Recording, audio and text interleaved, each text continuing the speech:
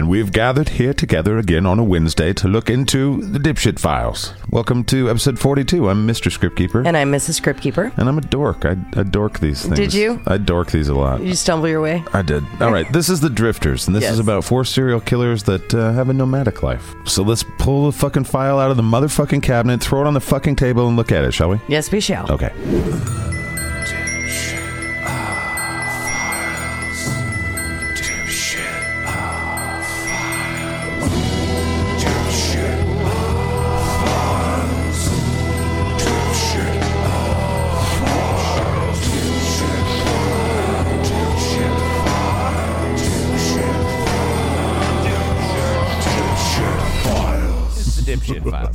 So for 42 weeks, we've looked into the dipshits of the world. And this week, we've got 4 extra ones. Yeah, so I don't even know how many dipshits we've looked at. There's 4 more. Yeah. So these guys were compiled by our quartermaster, Bodhi Sunyata. Yeah. And they all share something, which is that they all drift. They're drifters. They're like in the wind kind of guys. Yeah. They move in, do some killing, move out, and then move on out. Like plague. Or a fart. Terrible. Like a virus. What am I talking about? I don't really know. I don't either. But tell me what I'm supposed to be talking about, because I have no idea what's about to happen. Just like you guys, I have no idea. I'm introducing the show, and I'm like, I don't know what it's about. 4 guys. Most likely guys. Are they all guys? All right, we're going to start off... Are they all guys? Yes. Okay, that's all I needed to know. See, that's all I know. You guys were all equal now. We're going to start off with a man named Anthony Lorette. Okay. The Dipshit Files presents The Drifters, script by Bodhi Sunyata. All right, so Anthony Lorette.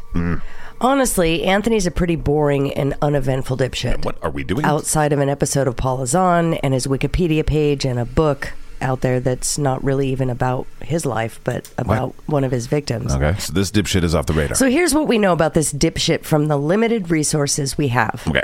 Anthony Joe Lorette Jr. was born October 1st, 1951. The biographical details about his childhood and upbringing are very scarce. That's because nobody gave a shit about kids in the 50s. That's my dad's era. My mom and dad's era. Nobody gave a shit about what they did. Yeah, hey, Special Agent Johnson, do you have any memorabilia of your child at all? No. Like any old pictures or anything? No, burned them. Do you have anything that maybe he owned, like a baseball glove? No, I burned all his baseball stuff. Wow, really? Why? Fuck kids, that's why. The greatest generation, they did not like their kids. Say what you want about baby boomers, they got weird love. Sorry, back to the drifter. He lived in St. Petersburg, Florida from the age of 5 to 16 and later was a drifter, and he'd often return home. Thanks to the interviews and confessions before his execution, we know of at least 15 additional homicides, for certain, that have been closed. In all, Anthony confessed to 31 murders and 10 rapes that he committed across 11 states. Oh. Yeah, so the first one, the murder of Mary Fleming. All right. On July 25th, 1980, Anthony Lorette attacked 18-year-old Mary Fleming in the apartment she shared with her mother and her sister. She later died of injuries from this brutal attack. This murder is the killing that led to the arrest of Lorette and ultimately to his confession of his life of murder and rape. Mary lived with her mother and sister in an apartment complex in St. Charles, Missouri. The morning of the 25th, her mother left for work at about 6:30 a.m., and her sister left approximately a half an hour later, leaving Mary alone and asleep in bed. At 10:30 a.m., Mary, wearing a bikini top and cut-off jean shorts, went to a neighboring grocery store to cash a check and buy some groceries. During this time, witnesses saw a cream-colored convertible driven by a lone white male slowly circling the neighborhood. Sometime between 10:30 a.m. and 11 a.m., a friend of Mary Fleming's, named Mary Ellen Somerville... Another Mary Ellen. I'm already confused. ...called the Fleming residence where an unknown man answered the phone.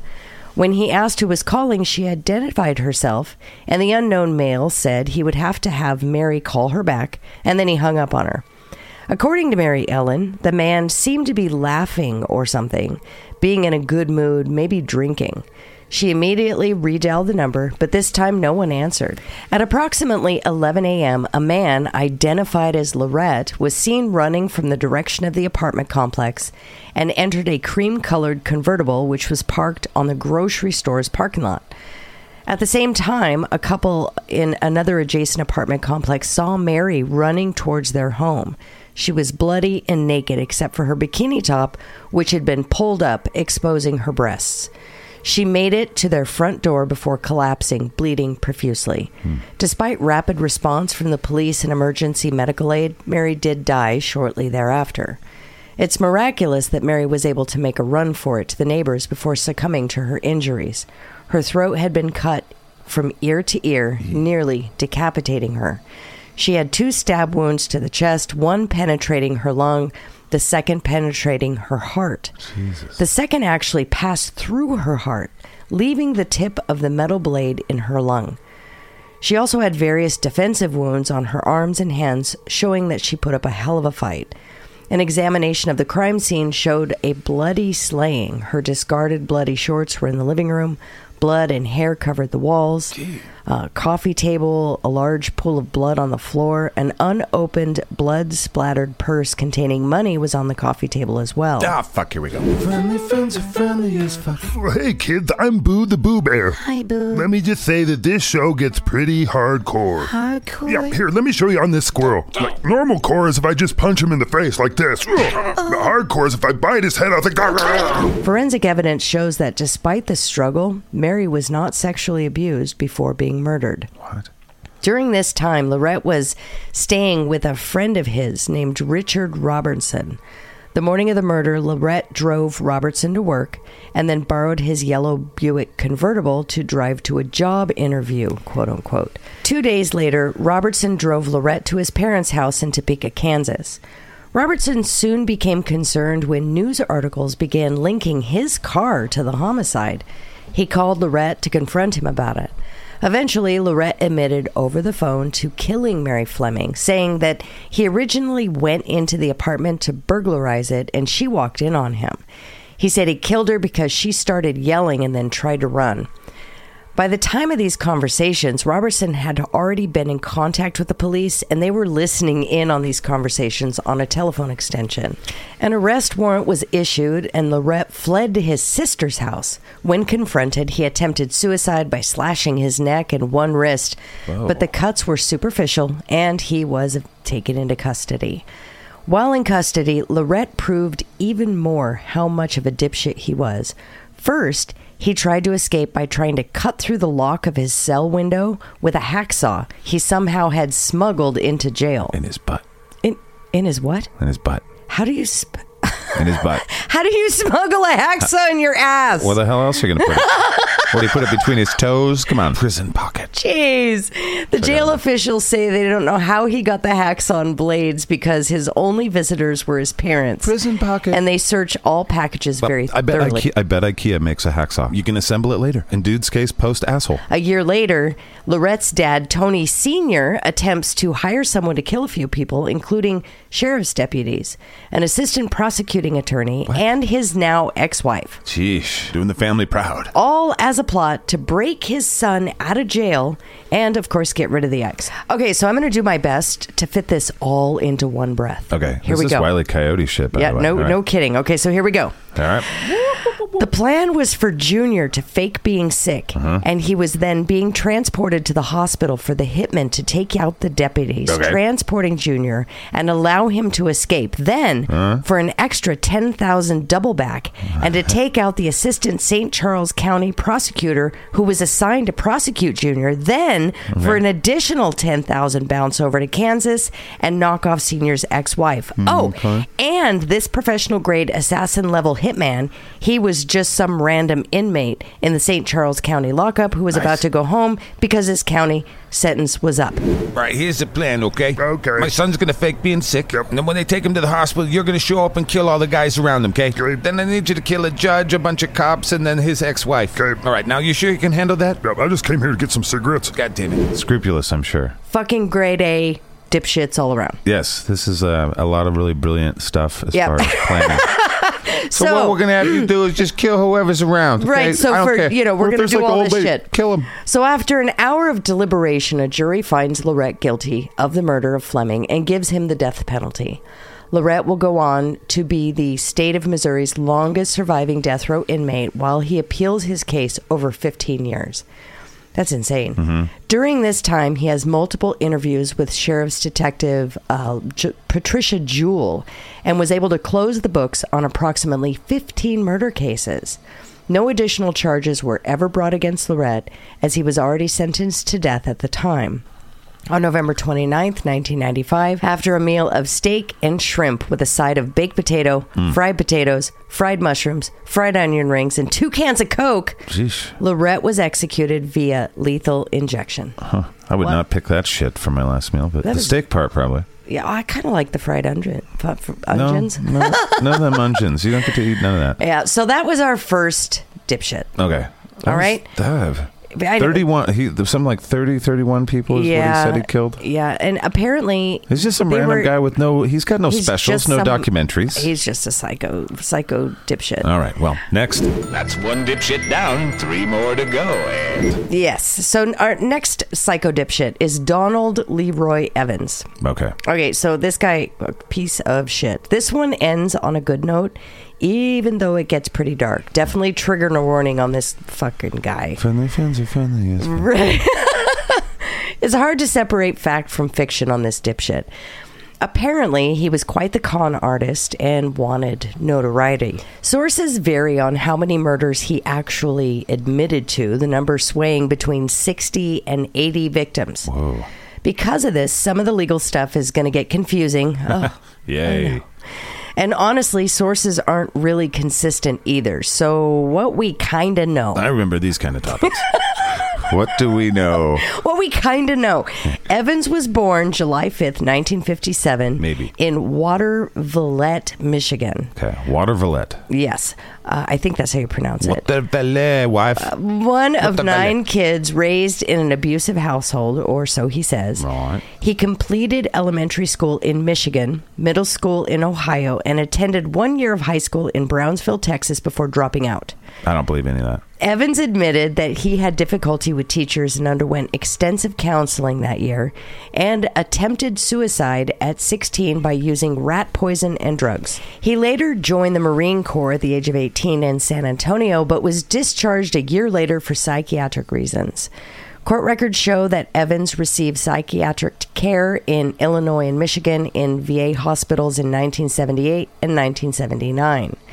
He spent the next years, according to him, drifting the country, raping and killing at parks and rest stops. Damn. In 1987, he was arrested and charged with sexual assault in Galveston and was sentenced to 15 years in prison. He was paroled in 5.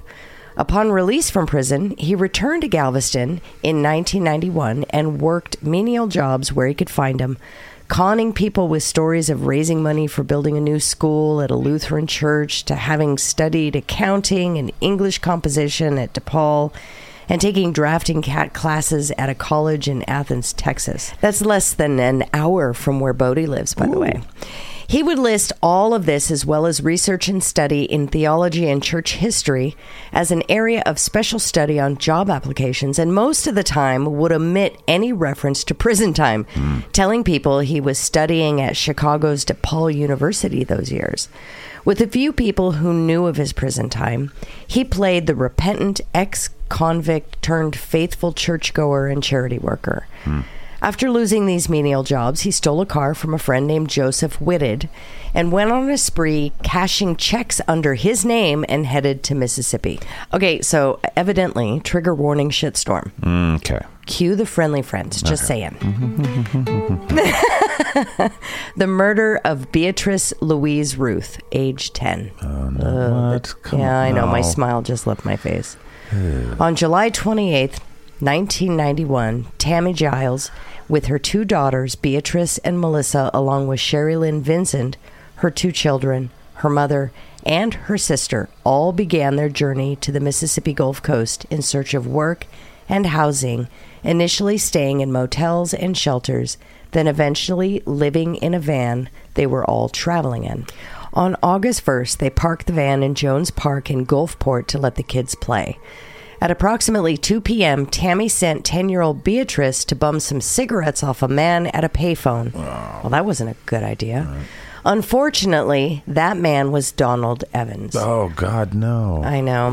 Now, child, go ask that strange man for some cigarettes. The guy with the hockey mask? No, the guy next to him. The guy with the chainsaw?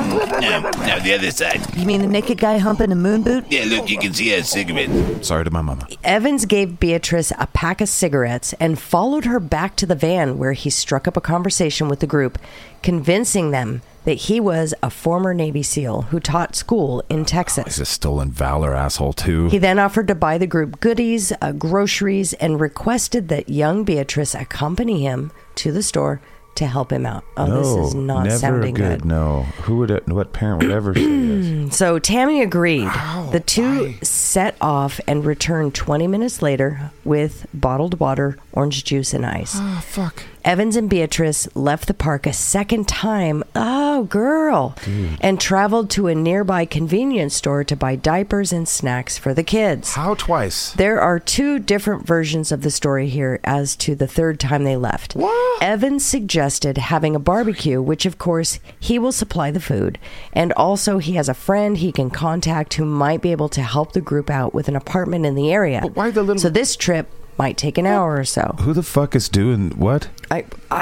Right? Okay, so this is a 10-year-old. This is a 10-year-old. And this is an adult. Like, hey, let me have your daughter 3 times to just come hang out and do stuff with me. And this is in 91. Yeah, I don't understand. To the parents, right? The parents are there. That's what it sounds like. I haven't read this script yet, right. So I'm getting this as you're getting this. Shit. And I'm starting to get an upset tummy. I don't like where this is going. I don't either. So, okay, moving on. Okay. One version of the story has Beatrice being apprehensive of driving alone with Evans and requesting that the other adult, Sherry, rides along, which Evans refuses, and for some reason Beatrice's mother, Tammy, still allows her to leave with Evans. Ooh. Goddamn, Tammy. Tammy, bad choice. The other version, and unfortunately the more probable, is that Tammy allows Beatrice to leave with Evans with the understanding that she's getting extra money for Beatrice to perform oral sex on Evans while they are gone. Are you kidding me? What? Tammy is later charged for felony neglect in the sexual battery of her daughter as a lesser charge. Tammy originally admitted this to the officers searching for her daughter, but she also had the mental level of a 10 to 12-year-old herself. So, for whatever reason, Beatrice leaves the park a third time with Evans around 7 p.m. Passing into Louisiana, Evans stops to buy Beatrice ice cream and duct tape and tells her that they're just taking a longer roundabout route to ease her worries. Around St. Tammany Parish, Louisiana, Evans found a secluded wooded area and ordered Beatrice to strip, telling her there was no one there to help her and she was alone with him. Fuck. He then stripped her, wrapped her mouth and head several times with the duct tape. Okay. Friendly friends are friendly as fuck. Hey, Boo the Boo Bear here with the friendly friends. Fucking, you humans suck ass. I'm sorry you had to hear that, Fermi. Oh, it's okay, Boo Bear. You got any coffee? Yeah, sure, I got some coffee right here. Coffee. Skipping all the details. Yikes. Fuck Evans guy. Evans then traveled back to Mississippi with Beatrice's body concealed in the back seat and later dumped her in a wooded area in Pearl River County, disposing of her clothing along the roadside. What a fucking... Oh my God, this guy. Yeah, wow. When Evans and Beatrice didn't return after an hour, Sherry Vincent contacted the Gulfport Police Department. Notice it was Sherry calling the cops and not Beatrice's mother, Tammy. Right. Sherry gave the cops the description of the vehicle and license plates, which were then tracked down to Evans's friend, Joseph Whited, whom Evans had been impersonating, and therefore tracked them down to Evans. A warrant for kidnapping was issued for Evans, and after receiving information that Evans may be fleeing to either Louisiana or Florida, officers contacted the FBI to initiate a manhunt. Evans was tracked down by law enforcement and arrested August 5th, 1991 in Tangipahoa Parish, Louisiana. Under the guidance of his girlfriend, Evans led detectives to the body of Beatrice and maintained that he wanted to stay in federal custody and wanted the death penalty. Even after admitting to everything, he then went to trial and later appealed his convictions. Okay. God. Why does everybody get so confused? Just fucking die, you piece of shit. Yikes. So on August 19th, 1991, Evans pled guilty to federal kidnapping charges and was sentenced to life in prison on October 24th, 1991. Oh, good. We get to pay for him for dozens of years. On October 15th, 1991, Evans was indicted for capital murder with the underlying felony of kidnapping and 2 counts of sexual battery. Following a trial on September 13th through the 18th, 1993, Evans was found guilty on all counts and sentenced to death. During this time, which was 1992, Beatrice's mother pleads guilty to felony neglect in the sexual battery of her daughter and is given 2 years in prison. 2 years. What? Yeah, no shit. In 1993, Evans and 2 other inmates briefly escaped custody, but he was found in under 24 hours. Good. We don't need that guy out roaming around. They overpowered a guard and stole his keys. He was found hiding in a shed in a lumberyard less than a half a mile away from the jail. While serving his life sentence, Evans declared himself a serial killer and claimed up to 70 other victims. Some sources say 80 in 22 different states. Of all these claims, there's definitely been 2. In addition to Beatrice, the 10-year-old Beatrice Routh. Proven. Right. So the first one, Janet Movich, a homeless woman whose body was discovered in Dayton, Florida in 1985. She'd been sexually assaulted and strangled to death. Well, that's linked to him? Yeah. Evans was never charged with her murder, as he was already serving a death sentence for his other crimes. All right. And then the second one is Ira Jean Smith, a 38-year-old sex worker from Fort Lauderdale, Florida. Her body was found wrapped in a blanket in a motel in 1985. All right, so there's now a little note here that this sounds like this story is going to get even more absurd. Oh, God. So Bodhi is giving us a heads up. So here we go. So Evans was put on trial for the murder of Ira Jean Smith, a murder that he had confessed to and given details that only the killer would know. By this time, Evans had shaved his head and declared himself a white supremacist. This dipshit sent the most insulting request to the court, and I quote, "I move to require the state to accept at Broward County Jail 1 or 2 white Ku Klux Klan type robes with white hoods and neo-Nazi armbands, so that the defendant can properly wear the said court clothes to all pretrial and trial proceedings. Nope. No essential state policy is or can be observed by denying this defendant his right to appear before a jury in civilian clothes of his choice, i.e., a white Ku Klux Klan robe and hood and swastika armband," end quote. And this year's worst alien in the galaxy goes to... what's that?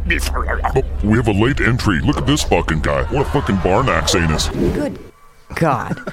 For real, he actually wanted to appear in court dressed like that. And found a winner there, Bodhi. If that's not dumb fuck enough, he actually requested the court to refer to him as Donald Evan, not as Donald Evans, but as Hi Hitler. Oh. Because that's what he started calling himself. Not Heil, but hi, as in hello. Oh, boy. He legit thought people were yelling Hi Hitler. Okay. Hi Hitler. It's guten Tag. Did he say hi to me? Guten Tag, Hitler. I think I like it. Oh, what about hail? What do you say, boss? Oh, yes, I like hail.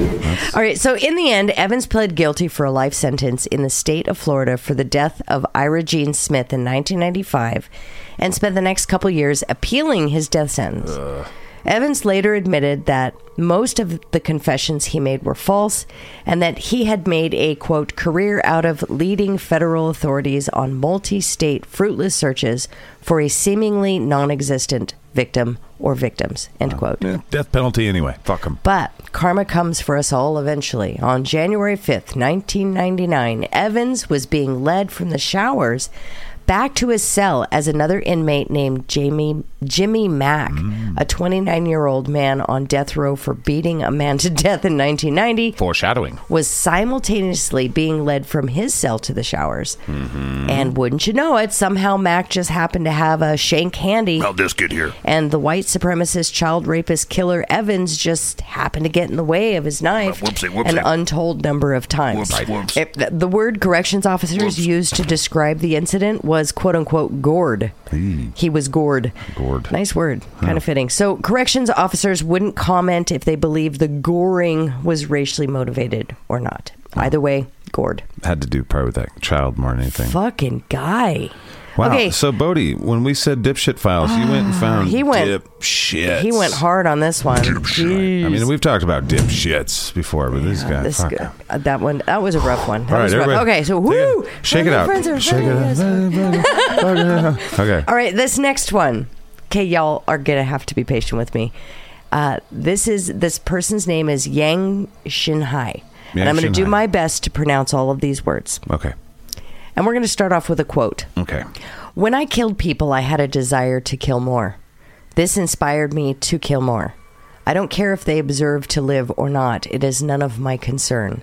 I have no desire to be a part of society. Society is not my concern. End quote. Surprisingly, that was Thomas the Train. Not much is known of one of China's most prolific serial killers, Yang Xinhai.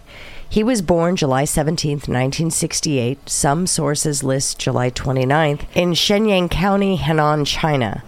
The youngest of 4 children in a very impoverished family, Yang is said to be a bright and imaginative youth, but dropped out of school at the age of 17 and traveled the countryside as a laborer. Twice, he was sent to re-education through labor camps for theft in 1988 and 1991, and Xinji Province and Hebei Province. He was sentenced to 5 years in prison in 1996 for an attempted rape in Zumadian, Henan Province. He was released in 1999. He's a busy piece of shit.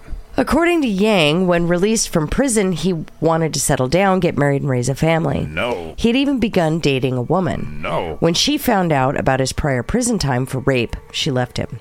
Good for her. Mm-hmm. After being dumped, Yang said he desperately wanted to retaliate against society and began his random reign of terror and trail of death across 4 provinces. And he did. In the end, Yang was proven guilty of 67 murders and 23 rapes over the course of 4 years. Yikes. 67 murders. So he must be very famous. Good. Sheesh. Okay, so Yang traveled the countryside by bicycle, stealing here and there and doing menial jobs when necessary. I'm seeing a pattern. Mm-hmm. Are you seeing a pattern? Yeah. Drifty. They're drifters. They're drifters, yeah. You know. His primary life goal by now, though, was carnage.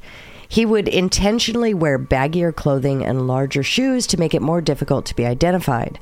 When an opportunity would present itself to rob or rape, he would take it and kill anyone and everyone around who might walk in or be a witness. Wow. He killed men and women, from the children to the elderly. Yang killed entire families, primarily with hammers and tools at hand. Sheesh. He would acquire new hammers or tools for murders and then throw them in rivers or bury them in his bloodied clothes and then move on. Moving on. On November 3rd, 2003, during a routine check at a nightclub in Kangzhou, Hebei, Yang was stopped and questioned due to his erratic and peculiar behavior. He seems like he would be a guy that would just kind of ooze erratic Ooze? behavior. Yeah. He doesn't walk, he oozes. He exudes it. Blech. Oozingly. When questioned, it was discovered that he was on the National Most Wanted list. Upon his arrest, Yang confessed to 67 murders and 23 rapes in 22 attacks spanning 4 years. Wow. DNA evidence also linked him to these crimes. Yang was convicted on February 1st, 2004. He chose not to appeal his conviction and was executed by gunshot to the head. Wow. On February 14th, 2004. Fucking A. Put that on the table in America for pedophiles and shit. There's a note here. 10 years to the day of Andre Chikatilo's execution by the same method, by the way. Oh, yeah. Happy Valentine's Day, dipshit. What this big deal, cunt? You want the wrestle shame cock. All right, so moving on to number 4. Holy fuck, we're almost through this horrible, horrible shit. All right, so this guy is Samuel Little. Okay. The worst drifting dipshit you've probably never heard of. Wait, they're getting worse? I think they're getting worse. I don't want it to get worse. Thanks a lot, Bodie. So this guy, according to the FBI, is actually America's most prolific serial killer. Okay. Have you ever heard of him? Because I sure hadn't. No, I haven't heard of this guy. Not really. Little has confessed to, holy crap, Little has confessed to 93 victims. Whoa. Which isn't unheard of, as loads of killers boast of high numbers of kills. Right. What is different about Little is that the FBI was already confirmed 50 of his kills and assert that all his confessions are credible. Yikes. The FBI gives so much credence to his confessions, they have a page dedicated to him on the FBI.gov website where they have posted his videoed confessions and his drawings of his as yet unknown victims with the hope the public might be able to help finally identify all of the victims. Jeez. Jesus. Little murdered women in 19 states over the course of 35 years, from 1970 to 2005. So this asshat was born Samuel McDowell, later Little, June 7th, 1940, in Reynolds, Georgia. Way to go, Georgia. To a 16-year-old prostitute named Bessie Mae Little and one of her clients, 19-year-old Paul McDowell. Oh, Bessie and Paul, what have you done? So, from the start, we're off to a good beginning for Sammy Boy. So, Little's family moved to Lorain, Ohio, and he was brought up primarily by his grandmother. Needless to say, Sammy Boy's parents weren't attending any PTA meetings, and damn, someone should have been, because according to him, he began to have sexual fantasies about strangling women as a child. That kind of speaks to the nature-nurture thing a little bit. That's a lot of nature there. So like starting when he saw his kindergarten teacher touch her neck. Wow. Kindergarten. Yeah, that's pretty fucking young. How much TV did he watch? There were no video games. I don't know. Was it Grand Theft Auto? So, as a teenager, he collected true crime magazines. Oh, there's that thing again. This is the third incident of that. Right. That depicted women being choked. In 1956, he was sent to an institute for juvenile offenders after being convicted for breaking and entering in Omaha, Nebraska. Between 1957 and 1975, Sammy Boy was arrested 26 times in 11 states, including Ohio, Maryland, Florida, Massachusetts, California, Oregon, Philadelphia, Pennsylvania, New Jersey, Arizona, Illinois, and Georgia. A record Angus can aspire to. I'm right there. Charges include shoplifting, theft, assault, rape, aggravated assault on a police officer, DUI, fraud, breaking and entering, and soliciting a prostitute. That's nice. Some things on here are not okay for an Angus, though. None of that stuff. What did Angus do? The most time he spent incarcerated during this time was 3 years for breaking into a furniture store in Lorain in 1961. In 1971 or 72, according to his confessions, he strangled an 18 or 19-year-old woman in Miami, Florida, leaving her body in the Everglades. Sammy Boy remembered her name as Mary Ann. In 1975, according to his confession, Sammy Boy murders Martha Cunningham of Knox County, Tennessee. She isn't identified until December of 2018. In December of 1976, he's convicted of assaulting Pamela K. Smith with the intent to ravish rape in Sunset Hills, Missouri, and is sentenced to 3 months in county jail. I don't even want to know what ravish rape is. I don't even know what that is. Guess. Yeah. So 3 whole months in county lockup for assault with the intent to ravish rape. I want to know what ravish rape is. I don't know what that is. I don't either. Around 1977 to 1978, he murdered a Jane Doe who has still been unidentified, even though she is one of 4 murder convictions this guy received from Cuyahoga County, Ohio. In 1978, he murdered Julia Critchfield in the Gulfport area and tossed her body off a cliff. Also in 1978, he confessed to murdering an Evelyn Weston near Fort Jackson, South Carolina. May 1981, Sammy Boy strangles Linda Sue Boards in Warren County, Kentucky. In October 1981, Anna Stewart was last seen getting out of a cab to see her sister at the General Hospital in Cincinnati. Her body was dumped in Grove City, Ohio. It's confusing here because there is another woman who's been abducted and murdered sometime between 1980 and 1999 who was a Jane Doe aged between 15 and 50, and another woman he met in Akron and dumped in Kentucky that he has no details for. So Sammy is listed as being convicted for the murders of Anna Stewart and Jane Doe in Cincinnati. So in 1982, they almost got this guy. So it goes like this. Sammy Boy is picked up by the cops in Pascagoula for shoplifting. Just a couple weeks before, a body had been found in a Gautier, Mississippi cemetery belonging to Melinda Lepre. Well, Mrs. Lepre had been last seen in Pascagoula getting into a brown wood paneled station wagon with a man later identified as this Sam Little. Right. During the investigation, 2 prostitutes came forward and alleged that Sammy Boy had assaulted them in 1980 and 1981. So here's Sam getting looked into for his little 5-finger discount indiscretion in Pascagoula, and the police realize that he looks a lot like the suspect in the Lepre murder. Little is charged with murder and aggravated assault of the 2 prostitutes, but a grand jury chooses not to indict this guy. I bet they felt like dipshits later on.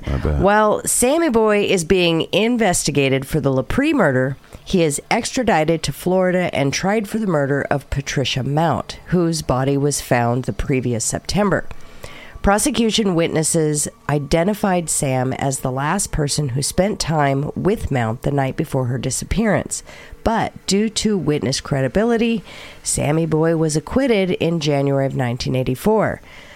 To celebrate, he picked up a, quote, hippie chick, end quote, outside a strip club, strangled her in the back seat of his car, and left her body atop a small hill on the side of the road. Wow. So on to California. Like a 6-pack of beer these people are to him. Cruising through L.A. on the I-10, Sammy picks up a woman, kills her, has sex with her corpse on a service road, then drags her halfway up a hill and just leaves her there. Sloppy, lazy, necrophilia. Oh, God, this is just getting gross. Friendly friends are friendly as fuck. What do you want from me and the friendly friends? What are we gonna do about? Yeah, we can't help that you humans are out of your minds. Wait, why is Barfield a friendly friend? Me and Barfield are buddies. Wait, man, why is Fermi the first mammal a friendly friend? Because I'm a friendly friend. What happened to the original friendly friends? What do you mean they all died? He means they all died. Dick the Knot Horse? This crossover's confusing. Leave us friendly friends alone. Yeah. October 1984, Sammy is chilling around San Diego. He gets arrested for kidnapping, beating, and strangling Lori Barrios, who survived. 1 month later, what kind of bail bond did he have to pay for that? The cops find him in the back seat of his car with a beaten and strangled woman who is lucky to still be alive, though unconscious, and in the same location as his attack on Barrios. These attacks and attempted murders get him 2.5 years in prison. That's it. What? Upon his release in 1987, he moved to L.A. and immediately gets to murdering. He kills 10 more women in L.A. Here's the speed round. July 1987, Carol Elford found dead in South L.A. alley. August 1987, Audrey Nelson found dead in downtown L.A. trash bin. September 89, Guadalupe Apodaca found dead in commercial garage in South L.A. 1990, 2 Florida murders and Zena Marie Jones, a woman from Memphis. 1992, he kills a shoplifting partner of his in Little Rock, Arkansas. 1993, killed a woman in Las Vegas hotel room and dumped her body in the outskirts of the city. 1996, back to L.A. He strangles a woman in an abandoned house, attempts some post-mortem anal sex. Friendly friends are friendly as fuck. Nope, there's nothing cute furry animals can do for you people. Go and get the fuck out of the friendly forest. Post-mortem anal sex, unsuccessfully, props her body in a bathtub and leaves. Oh my God. Damn. In 1990 through 2006, this guy runs into law enforcement in 7 different states for DUI, burglary, theft, and shoplifting, amongst other charges. He never gets caught for murder. In 2007, he's arrested for possession of cocaine in L.A., pleads guilty, and is given a drug diversion program, which he never shows up to. Judge orders a bench warrant, non-extraditable. This guy's just doing whatever the fuck he wants. He's just chaos. In 2007 to 2012, this guy runs into law enforcement dozens of times, but as his warrant is non-extraditable, authorities have to let him go. Okay. Okay, so now we're going to talk about his capture. Okay. April 2012, LAPD detective Mitzi Roberts gets a DNA match on the Nelson and Apodaca cases, and then a DNA match on the statewide offender database on Sammy Boy. She knows who her killer is. September 2012, Detective Roberts receives a phone call from a Louisiana sheriff's deputy saying they've traced an ATM purchase by Sam to Louisville, Kentucky. He's living in a nearby homeless shelter and arrested on his outstanding narcotics warrant. While serving a 3-year sentence on the narcotics charge, detectives get a third DNA match on the Elford case to our boy here. September 2014, he's tried for the murders of Elford, Nelson, and Apodaca. Prosecution brings out DNA evidence as well as multiple witnesses who were attacked by this guy throughout his career as a criminal. On September 25th, 2014, Sammy Boy was sentenced to 3 life sentences without the possibility of parole. Now it gets interesting, Bodhi says. So let's talk about VICAP real quickly. VICAP. The FBI's Violent Criminal Apprehension Program. Okay. Established by the Department of Justice in 1985, the FBI's Violent Criminal Apprehension Program, or VICAP, serves law enforcement agencies across the nation by providing a free repository for behavioral and investigative information related to solved and unsolved crimes such as homicides or attempts, sexual assaults, missing persons, unidentified human remains where the manner of death is known or suspected to be a homicide. VICAP services include crime analysis, the creation of maps, timelines, and matrices, information dissemination, the facilitation and coordination of communication between agencies, task force assistance, and the development and maintenance of VICAP Web. So when LA got the DNA hits on this guy, they entered their information into VICAP and asked the FBI to do a full background on them. The FBI found an alarming pattern and compelling links to many, many more murders.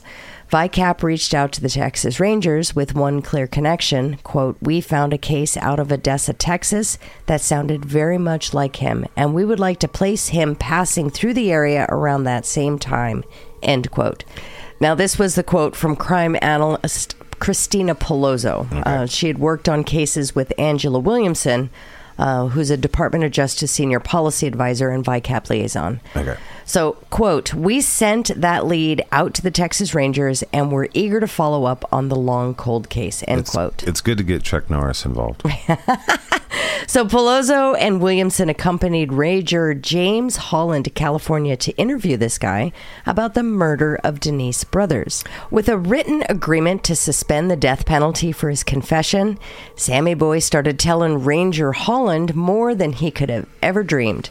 They arranged for this guy to be extradited to Texas, where over the course of hundreds of hours of interviews, pizza, and Dr. Pepper, he confessed to 93 murders in great detail.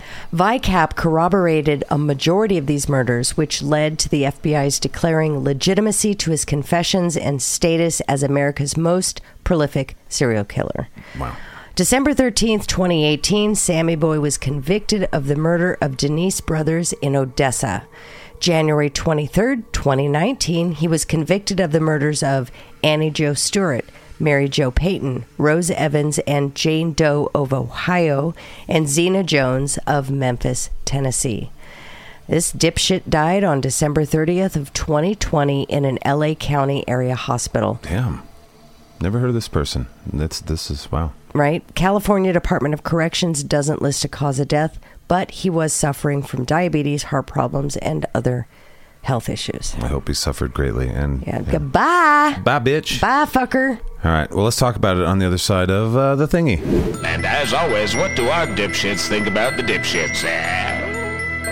So what connects these 4 dipshits? Well, It's the drifting. It's the drifting, yeah. And the shifty eyes. Well, this is the first time I've actually jumped into a script without reading it first. Right. And I did it on purpose because I wanted to be just as surprised as y'all. Yeah. And that was We were. that was a challenge for me.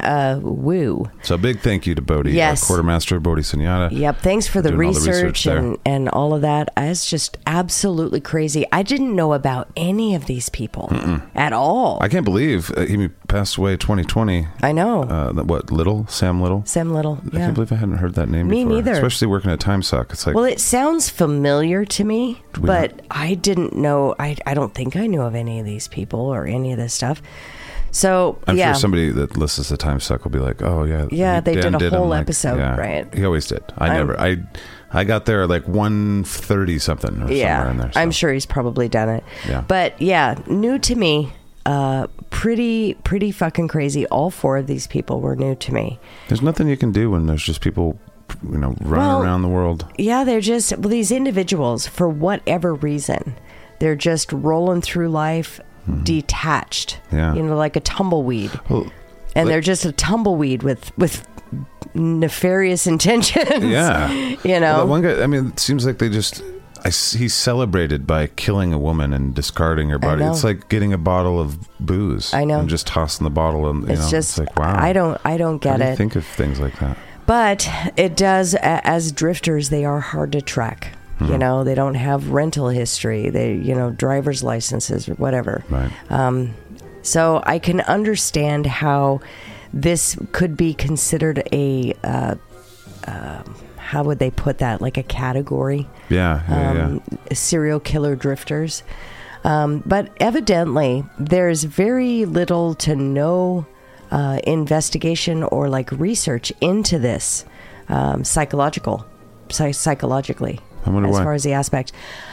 I don't know. Is it too vague? It could very well be. There's probably quite a few drifters that don't kill anybody. That's exactly Right. it. Yeah, I think these four are the vast minority. Right. Imagine being a drifter. He's sitting on a train or something. Mm-hmm. He's fucking sitting on a bus across from one of these killers. He's just sitting there like, that guy's for sure a serial killer. Right. What do I do? Well, Don't make eye contact with him. Oh, fuck. It seems to me that potentially there's more because they do have that drifter nature. Right. We may not know about them. Right. But I think there is a bit of a danger there to saying that drifters are serial killers. Well, yeah. You know what I mean? Or that, there's a propensity for serial killers when you're a drifter. Right. Hashtag not most. Right. Well, because it kind of makes any type of vagabond lifestyle suspect. And Right. Yeah. And I would love to be, if I could take my garden and my chickens with me, I'd love to drive around and Be a vagabond. yeah, as long as I don't have to talk to people. A roamer, a wanderer. No shit, right? Right. So, I don't know. First time I heard about these people, yeah, I'm not sure if I want to dive into a script and record it without having proofread because we tried a new thing this time. It caught me. It was giving me a stomach ache, but I usually the little kid thing. I know I get through the tummy stuff in my research and my writing, so that way I'm kind of got a callus. I've grown a scab. Right. Prior to reading, this was just raw road rash is what we were experiencing. We all experienced it together. Yes, we did. So that's the first one of its kind. Yes, it was. All right. Well, thank you again to Bodhi for writing that Bodhi. for us. Yes. And that's all we have for today, I think. Yeah. That's 4 pieces of shit that we're not giving them any rankings.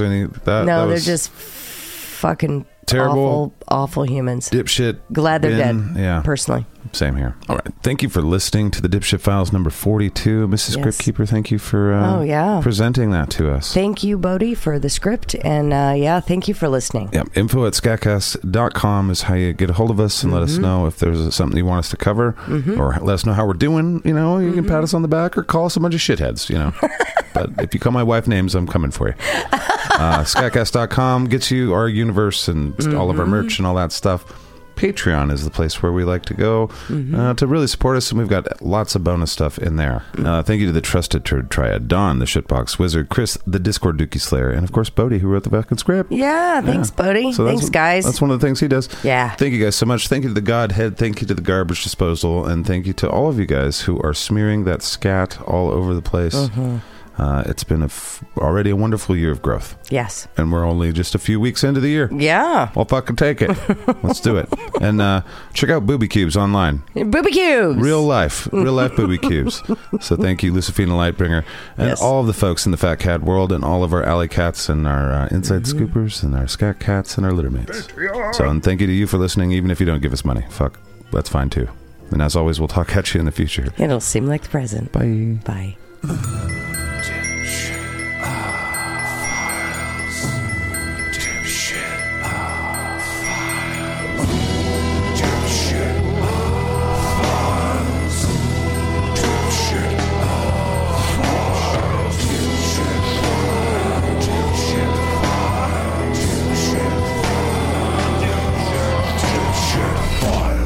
Dipshit Files. Bing, Bing, bong, bong, bong, bong, bong, bong.